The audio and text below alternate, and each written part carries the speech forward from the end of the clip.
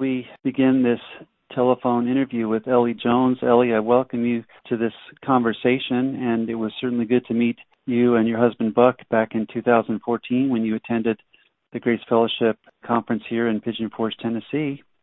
Yes, it was a very special time because my husband, although he had heard for many years my association with Dr. Solomon and the cross life, he had not really come to the cross himself until that year. And in fact, Dr. Solomon said Buck was probably the oldest person he had ever seen come to the cross.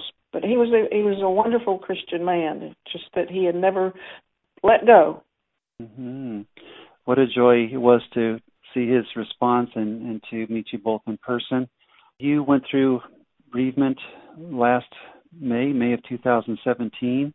And how has that been for you, Ellie, in terms of Buck's going to be with the Lord? Well, you learn that grief is not something that you get over, basically. You get through it, and you deal with it, and you miss the person, and you will never not miss the person.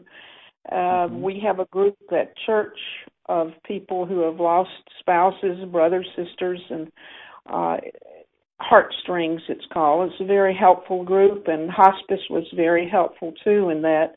But it is something that you have to trust and walk out, and there's new normals, and I would say that on our anniversary of December, which was my birthday and Christmas, and also December the 3rd, our anniversary, I really felt that my husband was encouraging me to go on, to live. And that happened to be a Sunday. And when I went to church, the sermon was, "Are you available?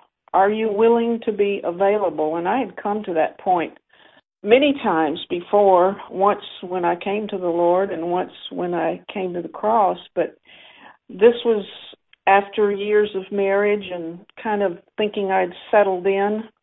And I said, "Yes, Lord." And so I was available. And it was very soon after that I was led into writing my testimony and using it as a witnessing tool and seeing that that's what God wanted me to do, was to help others do the same. So that is what I have been doing, and it's all wrapped up in blowing the shofar. And so it's like a new life. And you mentioned, Ellie, that you actually got an actual shofar in Israel, and you blow that as a way to remind you of the biblical symbolism, right, of summoning us to seek the Lord and be attentive to His will. Yes, I got the small ram's horn in Israel about 20 years ago, and I could blow it. And I'd always wanted the kudu, the larger horn, and right after, or mixed in with my testimony, I ordered that shofar, and when I got it and blew it, it was just like the voice of God. I know it clears the air. I went to the beach, and I went by myself because I knew that I wanted that time, and I was right on the ocean front, and I took the shofar down and would blow the shofar out, and people would come, and I would be able to witness and share with them. And one time the dolphins even came up, and it was, this man said, "Are you calling the dolphins with that?" And I said, "I don't know. It could be. They're God's animals, so it could be." Fascinating, Ellie. The affirmation of wanting God's will for your life, and you mentioned when we had spoken previously that you're in your 70s. Hope you don't mind me mentioning that. And so even though you're grieving your husband's passing, you want God to use you. And the tract which I've read is a wonderful testimonial tract about how God brought you to personal salvation in the Lord Jesus Christ. We'd also would like to make that available through Grace Fellowship for people to read your salvation testimony. And we certainly believe that knowing Christ as life should give us a new awareness of the importance of sharing the gospel with those who need to hear it all around us. In your salvation testimony, you mentioned that you came to the Lord a bit later in life. Is that right? Well, actually, I came up in a Christian home, and I was a little girl that I just loved Jesus, and I think I did not take that. I took that as a family thing, I believe, and a community thing. And when I went to college, it was tested, and it was tested that it wasn't truly my walk. And so, yes, it was after the pressure of losing a child and divorce that I came to that point. Mm-hmm. And I would direct our listeners to your salvation testimony track, which is a wonderful expression of how God brought you to personal faith in Christ. And you're asking, how did I get here? How do I get out of it? And there must be something more. And praise God, knowing Christ as your Savior and Lord is the way of deliverance, and He is what we're ultimately looking for spiritually, right? Right. And it's, as I say in there, it wasn't like that I was looking for something more. I was looking for someone, but I did not know that. And when I came to say, Lord, whatever you want with me, if you don't want anything, I'm yours. And it was like at that time, I knew He had always wanted me too. And everything changed. And I knew I wasn't alone. And I knew it wasn't like I was, as I said it, like a retread. I wasn't like a fixed up, cleaned up old person. I was totally new. And I had His life. And I knew that. And He allowed me to walk that out. Praise God. Being a new creation in Christ by His grace, all things passing away, all things becoming new. And Ellie, most people don't really understand what that verse, 2 Corinthians 5:17, fully means. Not that we'll ever plumb the depths of it, but could you share a little bit about how God showed you more about what it means to be a new creation in Christ, to know your identity in Him? You mentioned that God used Grace Fellowship back in the Colorado days, right? Right, 1981. In the Colorado days. Well, can I go a little bit into how I got there? Because this also... Yes, please just to give the story of how God led you to attend the training and what was involved, please. All right. In 79, I was in a navigator's study on the Holy Spirit.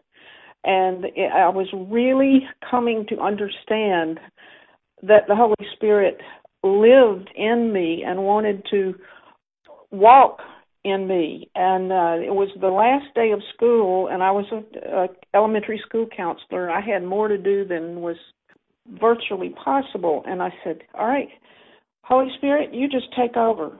You say you'll tell me, God, you'll tell me whether to walk to the right or to the left. I trust you.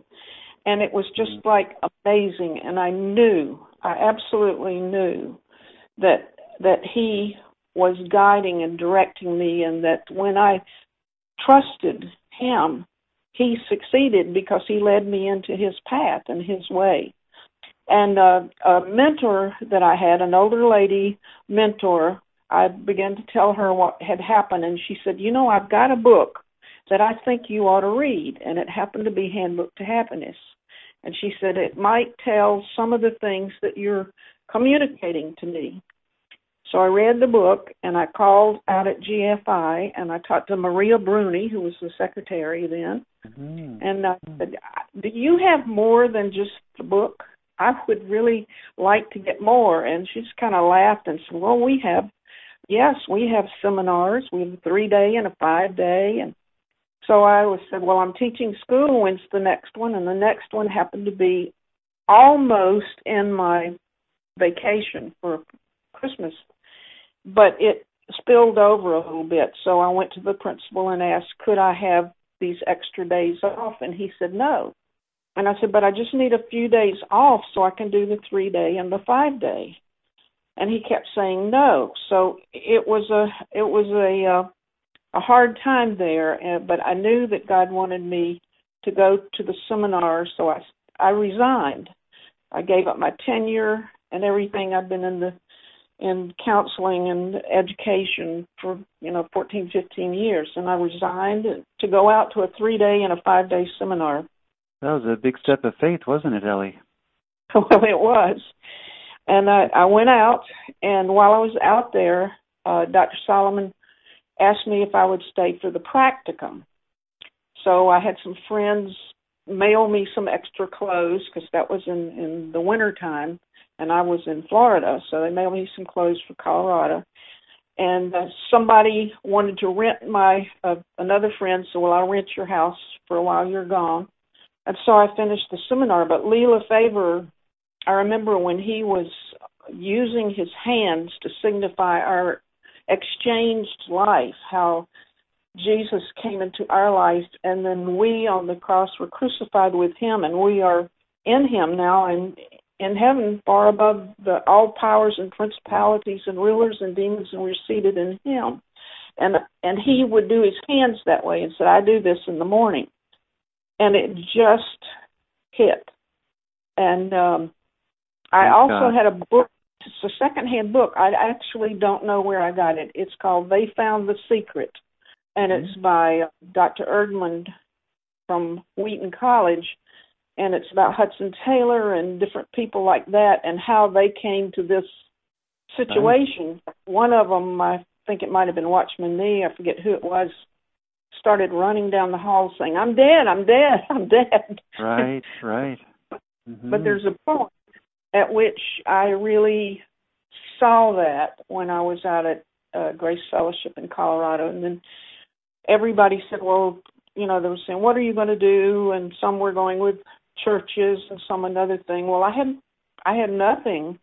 And I said, well, I'm just going back home and just tell my pastor that I'll counsel if he wants me to counsel. And the word got out in Orlando that there was a female who was counseling. And so some of the pastors in Orlando would send people to me for counseling. And also at that time, I became aware of a real need on the mission field for counseling. And a friend had gone to the mission field too. And let's see how all this happened. I decided to take some classes and got accepted at Western Conservative Baptist Seminary for my doctorate, and went out to interview, and there was a counseling mission conference south of Portland. I went to that, and at that time God spoke to me very definitely that he wanted me on the mission field then. So I kind of gave up that direction and told them that I wasn't going to come, went back to my church and said, I'm going to the mission field instead of out there for counseling. And then I went to Spain for a year, and I think because of that time, I was able to communicate to some of the mission leaders what I had experienced. They're still there today. They're still in the field today and have been there for years and years. Wonderful. Because so knowing this truth, Ellie, in terms of the exchange life, identification with Christ, you mentioned like the testimony of someone who, the eureka of knowing it, and the Lord used Lee's illustration to just give you that additional eureka awareness of your union with Christ. As you shared that on the mission field and there in Orlando, it must have been an encouragement to see others coming to a new awareness of not only know Christ as Savior and Lord, but also as our life. Well, it was an encouragement to see that. I worked with, I guess I was like the deaconess of women with our church, just think all by accident, because I was so concerned that the women needed to know this.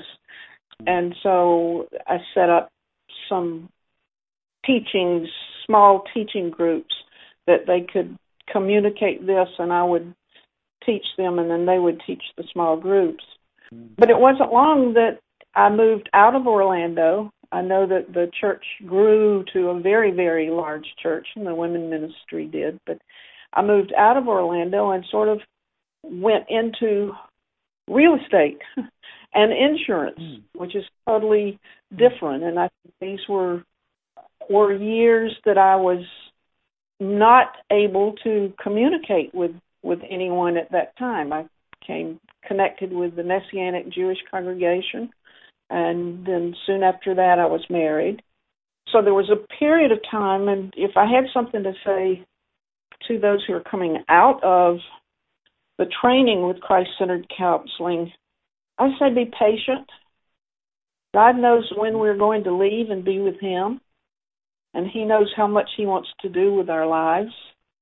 And although I can look at large periods of my life, like when I moved back down to South Carolina, there were years that my husband and I ministered to my mother who was ill. And then I was caregiver for my husband for about a year and a half or longer. So God's using you, even though it doesn't look like it. And I know when I came out of Grace Fellowship, it's like I just wanted to shake everybody and say, don't you see this? Mm-hmm. I'd say if we're not patient, then we're right back into the I. Like Corrie ten Boom says, when I try, I fail. When I trust, He succeeds. So looking back over my life, I have to say, be patient, and that God will use you. And like who led Billy Graham to the Lord? It might be the only person he led to the Lord. And there's different seasons of our life, isn't there, Ellie, where we may have more direct ministry, like when you were at the church in Orlando, teaching people and seeing them teach others, or on the mission field, counseling leaders in Spain. And then other times there were kind of behind the scenes, like in that caregiving role. But it's all about Christ living through us. And in the seasons where we're not as active in public ministry, He has other lessons to teach us, doesn't He? Absolutely, absolutely. Mm-hmm. There was a lot that I needed to learn and that I saw I learned. And I don't think the love that I had for my husband could have developed to the way that it was, or what he and I shared in growth together and in individual growth, as a matter of fact, during that time of caregiving. It's like there's a foundation there that we don't even know needs to be laid first. Right. And he had come to that place of claiming by faith his union with Christ, and you had years ago, and then to see that fellowship in spite of, as Paul would say, even though our outward person may be aging and waning, yet our inward person is being renewed day by day, so you could have that meaningful fellowship as in the context of caregiving. Right, right. As you think back about those that God led you to minister to over the years, Ellie, whether it would be on the mission field or in Orlando or other places, do any examples come to mind of those that received the message much like you did, in terms of the excitement of understanding their identity in Christ and the meaning of the cross? I think the main one would be the director of this mission in Spain, and he does counseling there too now. But I think he's the main one as far as the real eureka. Mm-hmm. Other than that, I think there's a lot of people who have understood it. One of the real needs that I see is when people understand it, to seek out only material that is really talking about who we are in Christ, because there's so much that can get us away. Like in Ecclesiastes, he says, the devotion to many books is wearying. And I think even if you go into a teaching or read a book or whatever, it begins to take away some of the realness. And that's why I think I've been back up. I've been to Pigeon Forge maybe 3 times. And I just went this past August and brought a friend up. So I just say, to protect yourself. You probably have a better way of saying that, but to really use a strong filter with what comes into your life. We need discernment, don't we? Yes. And to have devotional reading and supplementary discipleship material that will reinforce this not I, but Christ perspective. Because like you say, so many books are interesting and there may be a biblical content, but if it has a performance-based acceptance flavor to it, we can kind of drift away from that awareness of the abiding life. Right. Well, I'm glad that you and Grace Fellowship has gotten so much now on the Internet. I'm not the sharpest one on the Internet, but I can get that and can, even the footnotes, I'll look at it and I'll go, oh, I'm going to read this one, and I'll hit that footnote and I'll read something and I'll hit another footnote, and it's just, it's really deep. It's really good. And I think that's the teacher in you, enjoying searching out the content and tracing it, which I enjoyed that as well. And so what a joy, Ellie, to have the salvation testimony that we started by describing, and the need to be able to use our conversion story to point people to the gospel of John 3:16 about God loving the world so much that he gave his only son, but then also having a sanctification testimony where we can talk about, as you've said, the total availability, the willingness to even to step out of your secure job to get the conference and workshop and practicum training in Colorado, and then the discovery of Christ as your very life, as these Jews went from head to heart, you might say. We need to be able to share our testimony of knowing Christ as life, and that really can help illustrate and confirm the message of Galatians 2:20 as we disciple others. Yes. And what you're doing, and I think the new materials that you have that are kind of studies that can be disseminated easily through the church are helpful too, because it gives at least a platform where several people can get together to share.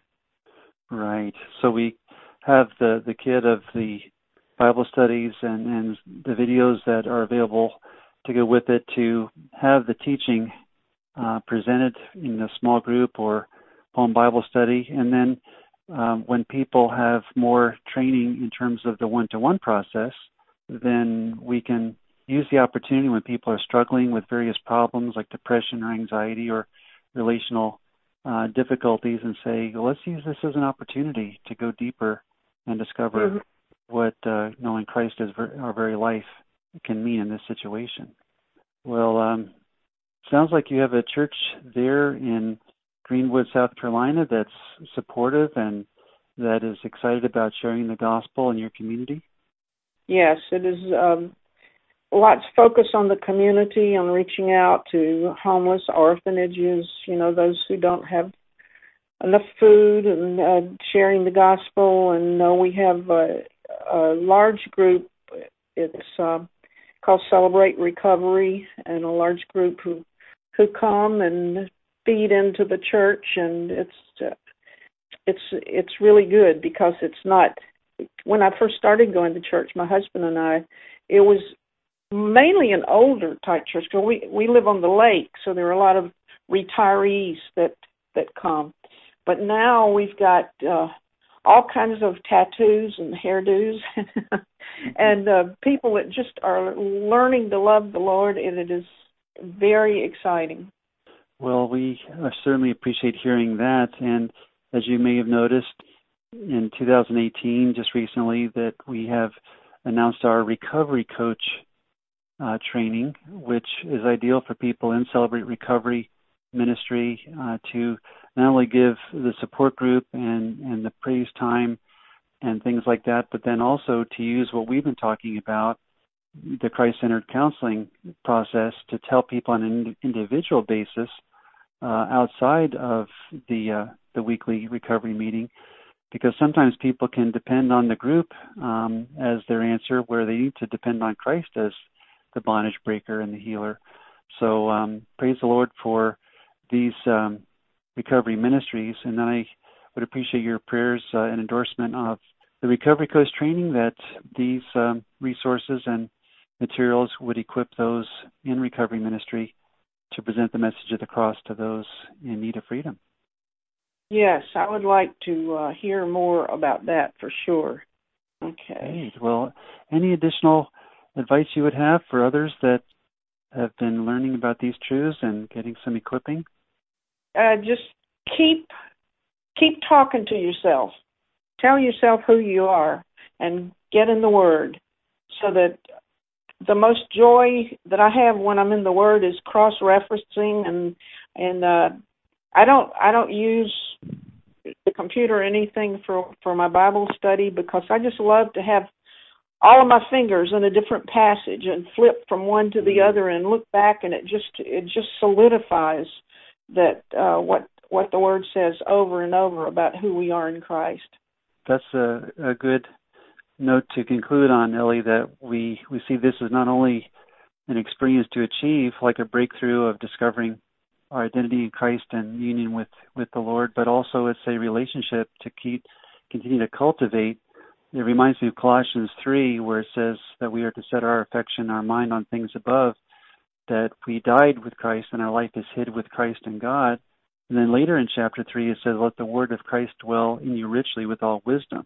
And I think that's what you were just describing, is just to be in the Word, setting your mind on the truth of who Christ is in you, who you are in Him. And that's a perspective to underline.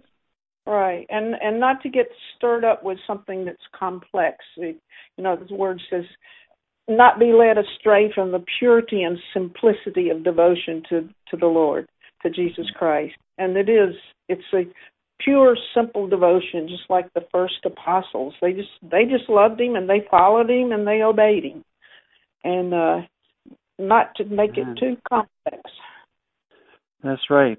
It's profoundly simple and simply profound, knowing Christ as our life. Yeah. Mm-hmm. Yes.